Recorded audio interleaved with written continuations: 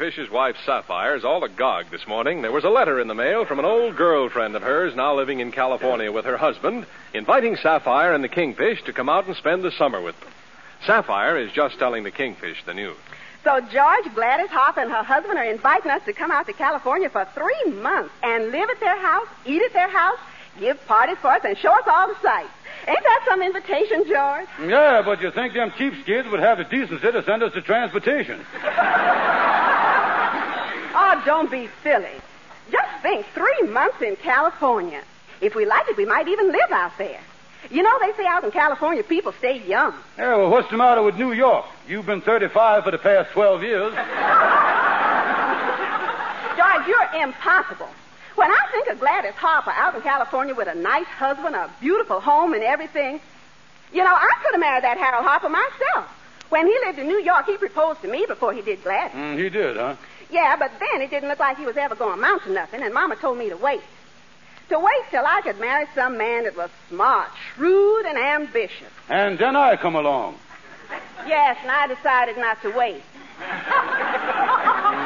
Yeah. But about this invitation, George, I wouldn't have to buy no clothes because I got a few summer things from last year. Hey, what is you talking about going? We just got $90 saved up for our vacation. We can't get out to California and back on that. George Stevens, don't you want a vacation, too? Certainly I do, but let me... Well, George, you better find some way to raise that fare, and I mean every word I'm saying. I was never more serious, and I'm telling you right now, right to your face, that if you don't raise the fare to California, I ain't going to talk to you all summer. You know, that might be the nicest vacation I ever had.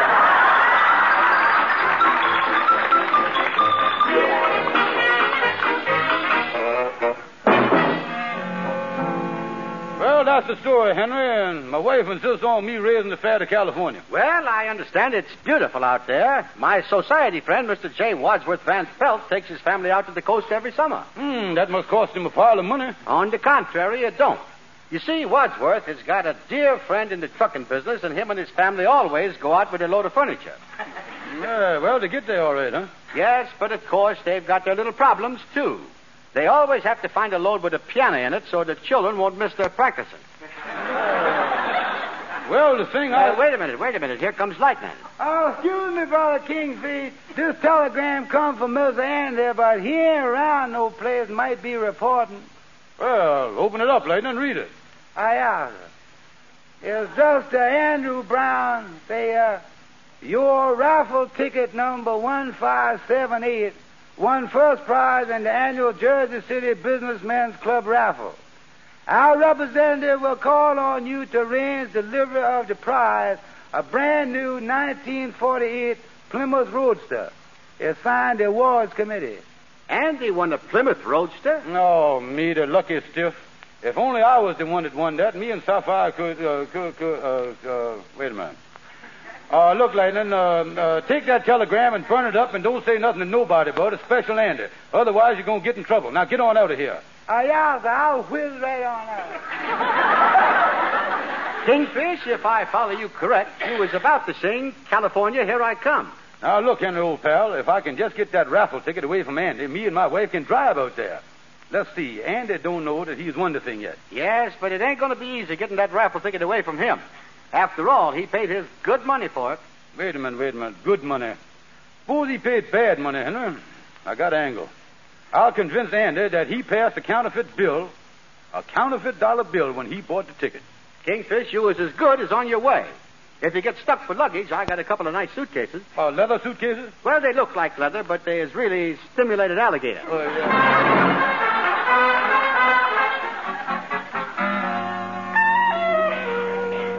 Well, I just got to convince Andy that he done passed a counterfeit bill. I think I hear his flat feet sloshing down the hall now. Yeah, now I got to let him know in a subtle way that I is the T-man. Come in, Brown. Hi, Kingfish, hi. Say, what is that card with a big T on it you got stuck in your hatband? Andy, I didn't mean for you to see that. I only wear that when I was alone. Well, I didn't mean to bust in on you when you had a T in your hat. I'll make believe I didn't see it if you want me to. No, I might as well confess. Andy, I is a T-man, and you, Andrew H. Brown, is wanted by Uncle Sam. Now, just a minute. They can't take me in the Army. I already served 3 years with the WPA. I is with the Treasury Department. Brown, you may now consider yourself under arrest. You was one of the most dangerous counterfeiters in the country. Who, me? Yeah, that's right. You bought a raffle ticket 3 months ago, and you paid for it with a counterfeit bill. Why did you do it, Andy? Who is you working with? Let me see the rest of the money you got in your pocket there. Yeah, well, here's a $5 bill. That ain't counterfeit, is it? Look at that picture of Lincoln. Let me get my magnifying glass on that. Mm-hmm. Making fives, too, huh? What you mean? Andy, that ain't Lincoln. That's Raymond Massey. Well, anyway, Kingfish, I didn't make that counterfeit dollar. And besides, I ain't got no more. I only passed one. Andy, the government don't care whether you was a manufacturer, wholesaler, or retailer. They got you. No, me. Andy, before I slips the handcuffs on you, let me give you some advice. You picked a bad time, Andy, to start counterfeiting. Counterfeiting dollars is on the way out because of the high cost of raw materials. Well, what's that got to do with it? Well, they has figured it out that it costs $1.25 to make a counterfeit dollar bill. There just ain't no money in money these days. Well, this is a mess. Well, I guess I'll get on the telephone and call headquarters. Wait a minute here. What can I do to get out of this jam, Kingfish? Couldn't you tell him that I was just an overage juvenile delinquent? Wait a minute. Tell you what. You was my pal, and I want to help you. Give me the raffle ticket that you bought with the phony dollar, and I think I can fix things with you so you ain't got to go to jail. Oh, Kingfish, you was a true friend. That's okay, Andy, but don't tell nobody, because, well, if they find out that I use my influence for a friend, the head of the T-men, Sir Thomas Lipton, will fire me and take away my T-shirt. You know, Kingfish, I just happen to remember I left that raffle ticket in my gray pinstripe suit that I sent over to the Amsterdam Avenue shelter where the bums go to get old clothes. I always gives them my suit. Holy smoke. Without that raffle ticket, Andy, I can't do nothing for you. I tell you what, I'll think of something. You go on home. Okay, Kingfish. Call me when you decide what to do. So long. So long, Andy. Well, hello there, Shorty. How's the barbering business? Oh, hi, Kingfish. Business has been so wonderful. The money is just rolling. I got more customers than I know what to... Yeah, that is... You got... I lose my shirt. Well, now, look, Shorty. Andy done won a brand new Plymouth Roadster on a raffle ticket. And he done left the ticket in the pocket of an old suit, and he done sent over to the Amsterdam Avenue shelter. Now, I can't figure out how to get the thing back. Well, that's no problem, Kingfish. Just take Andy down to the shelter and represent him as a deserving man that needs a suit. The day is always glad to help somebody that's down and out. Yeah, that's just what I'll do. That's just what I'll do. You know, Kingfish, I've been trying raffles for years, and I ain't never won a single thing except once. I had a feeling, too, that I was going to get it that day. Yeah, there I stood with a ticket in my hand as the man reached down. He pulled out the number, and it was 605. I looked at the number I had there in my hand, and that was 605. Yeah, everybody ran over and congratulated me and slapped me on the back. It was very exciting. That is great, Shorty. What did you get? I got a completely furnished eight-room house. I got a brand new 8-cylinder motor. It was a 32-foot cabin cruiser, a stove, a refrigerator. 4 years in the Army.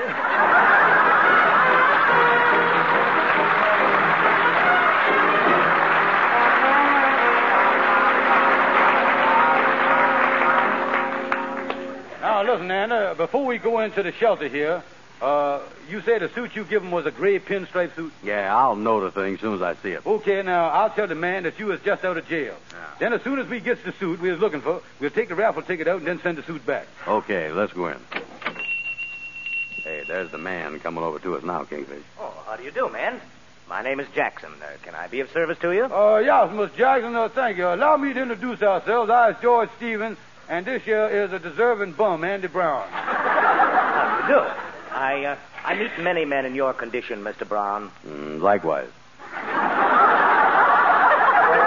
You see, Miss Jackson, I happen to be a wealthy philanthropist, and while I was out today, walking down the street, I was smoking a big Havana cigar. I took a couple of puffs off the thing as I got a little tired of it, and I tossed it in the gutter, and it landed on Mr. Brown's head here. You mean to say that he was lying in the gutter? Yeah, but I jumped up as soon as the cigar burned me. Then when Miss Brown here told me a sad story, I decided that he deserved help. Well, Mr. Stevens, although Mr. Brown is entirely welcome here, Why didn't you, as a philanthropist, help him yourself? Yeah, Kingfish, why didn't you do that? I retired from the racket about 5 years ago. You see, my heart couldn't stand the sad stories, and I ain't been able to philamp no more. That's the way it is. Mr. Brown, what was the cause of your downfall? Well, You see, Miss Jackson, he was just decommissioned from prison, and he needs a suit. the one I was wearing, you see, I borrowed from Mr. Stevens here, my benefit chair. You mean to say that you haven't got a suit to your name? No, sir. On the day I was released, the warden gave me $10 and put me out in my underwear. Well, I can't understand a warden releasing a man without a suit. Well, the warden had a lot of confidence in my ability. He thought that before the day was over, I'd be able to steal one, you see. You know, I ought to report that warden to the authorities. Yeah, well, I wouldn't antagonize the jail official, Mr. Jackson. Brown Hill will no doubt just be back in there pretty soon. He's liable to make it tough on him, you see what I mean? While you were in prison, Mr. Brown, did they work you pretty hard? Oh, yeah, sir. They worked, but he was in the jute mill. Oh, yeah. It wasn't easy making them jute boxes, neither. I wonder if you'd tell me the nature of your crime, Mr. Brown. They accused my friend here of prefabricated murder. You see, he shot an innocent bystander on the street. Yeah, it wasn't my fault that I shot him, though. I was aiming at a cop. Well, Mr. Brown, the shelter is always happy to help a poor soul in need, regardless of his past. And if you'll just step over here, I'll let you have a suit. Yeah, come on. What is you showing this year in gray pinstripes, Mr. Jackson? Well, I'm afraid that Mr. Brown will have to take them as they come. Now, here's a blue serge suit. Try the pants on, Mr. Brown. If they fit, you'll have to take it. Yeah. The seat of these blue serge pants look like they've been Simonized. I am sure that the suit will fit you perfectly. You can't possibly find anything wrong with that outfit. Well, so much for the business suit. Now, what can you show him in a sporty gray ensemble to wear at the pool room? But you see, Mr. Stevens... pardon me, men. Somebody else just came in. Yeah, sir. Hey, Kingfish. There's the pinstripe suit right there that I sent over here, see it? Yeah, come on, quick. Let's get the ticket out of the pocket. Yeah, here. Here's the ticket. Here it is. Oh, good. Give it to me. Lucky for you we found it, Andy. Now I better rush over to the tea department and see what I can do about killing the counterfeit charges against you. So long, Andy, and keep your fingers crossed.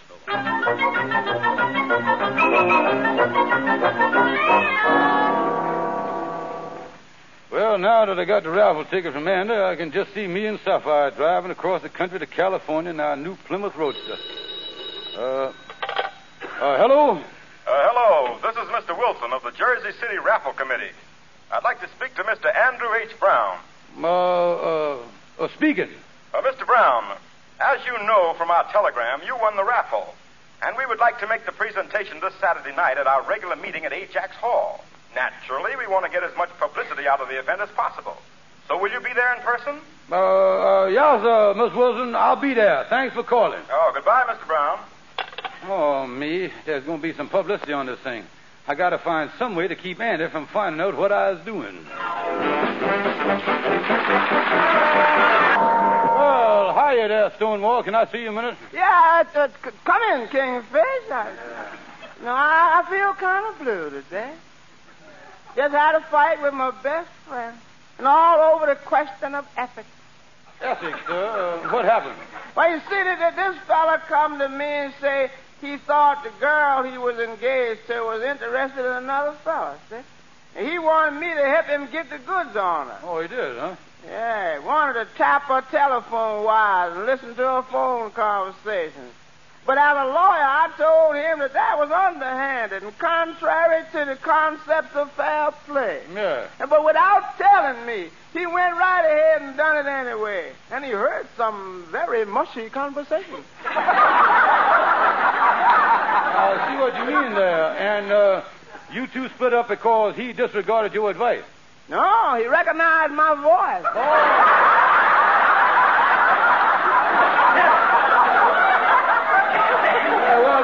What I come to see you about, Andy had the winning ticket on a 1948 Plymouth Roadster in a raffle. Huh. Now, I has already got the ticket from him, but now I done run into a Stonewall. Stonewall? Yeah. Well, what's the trouble? They was going to award the car at a meeting in Jersey City with a lot of publicity, and our friend Andy going to find out about it and going to ruin the whole thing for me. Well, the thing to do is get Andy out of town till you get the car for yourself. That way he'll never be any wiser. Get Andy out of town, huh? Oh, yeah. You know, if I was you, Kingfish, I'd send him on a boat trip to some place like Cuba, you know. That way he couldn't change his mind and come back unexpectedly. You know? Cornwall, you got a great idea there. Mm-hmm. Sapphire and me is practically on our way to California. You know, I had a client once who was in a lot of prisons out there in California. Yeah. He finally went in for life, but he worked out a perfect plan to escape. Yeah, you see, he knew that Alcatraz was entirely surrounded by water. See? Yeah. He said to himself, now, if he just gets to the top of the wall and dive off, everything will be all right. Go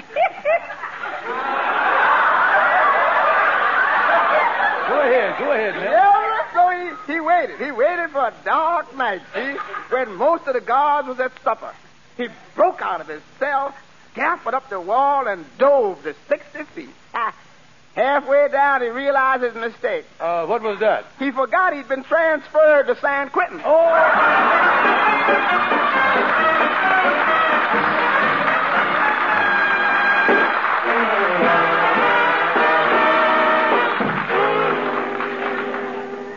Well, now I got to get Andy on that boat to Cuba.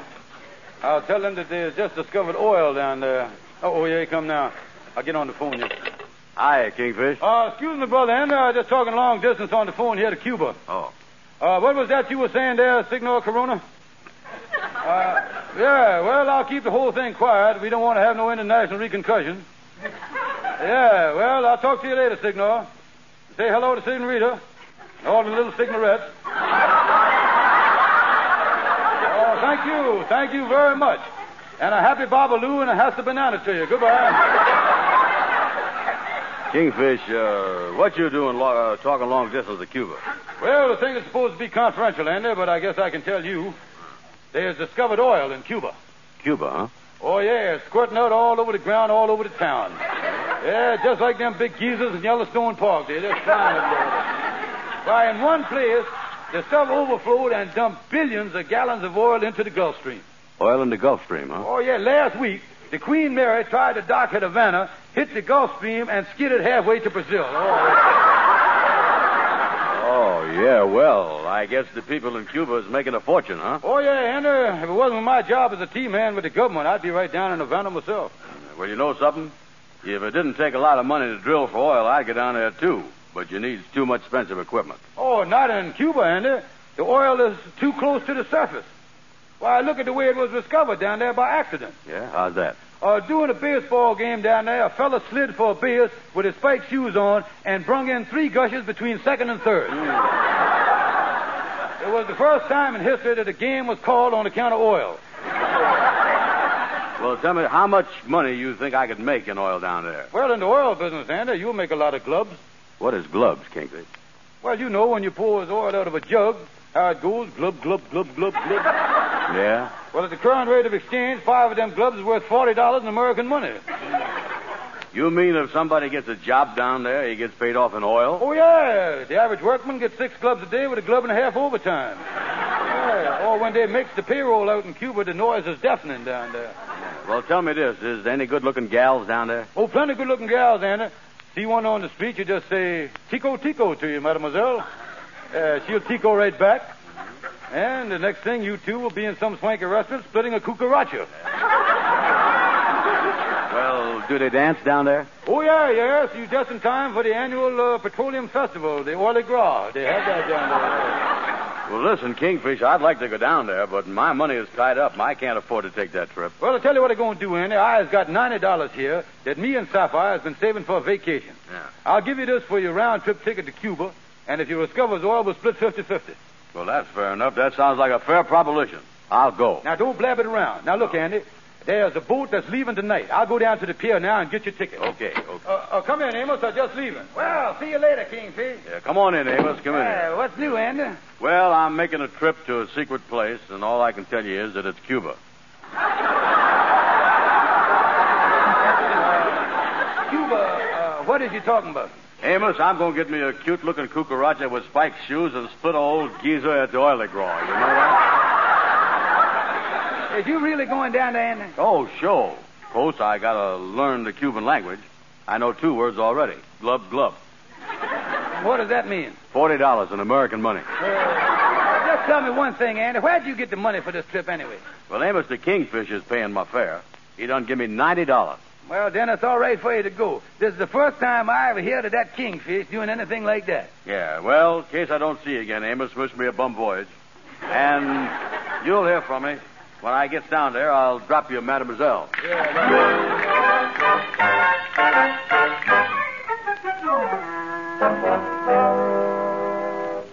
And now, fellow members of the Jersey City Businessmen's Club, on behalf of the award committee, I'd like to present to you the holder of the winning ticket in our recent raffle, Mr. Andrew J. Brown.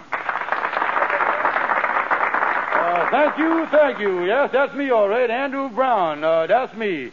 Yes, I sure was Andy Brown. And now, Mr. Brown, it is my extreme pleasure to present you with the first prize in our raffle, a new 1948 Plymouth Roaster, big enough to roast a 25-pound turkey. Oh!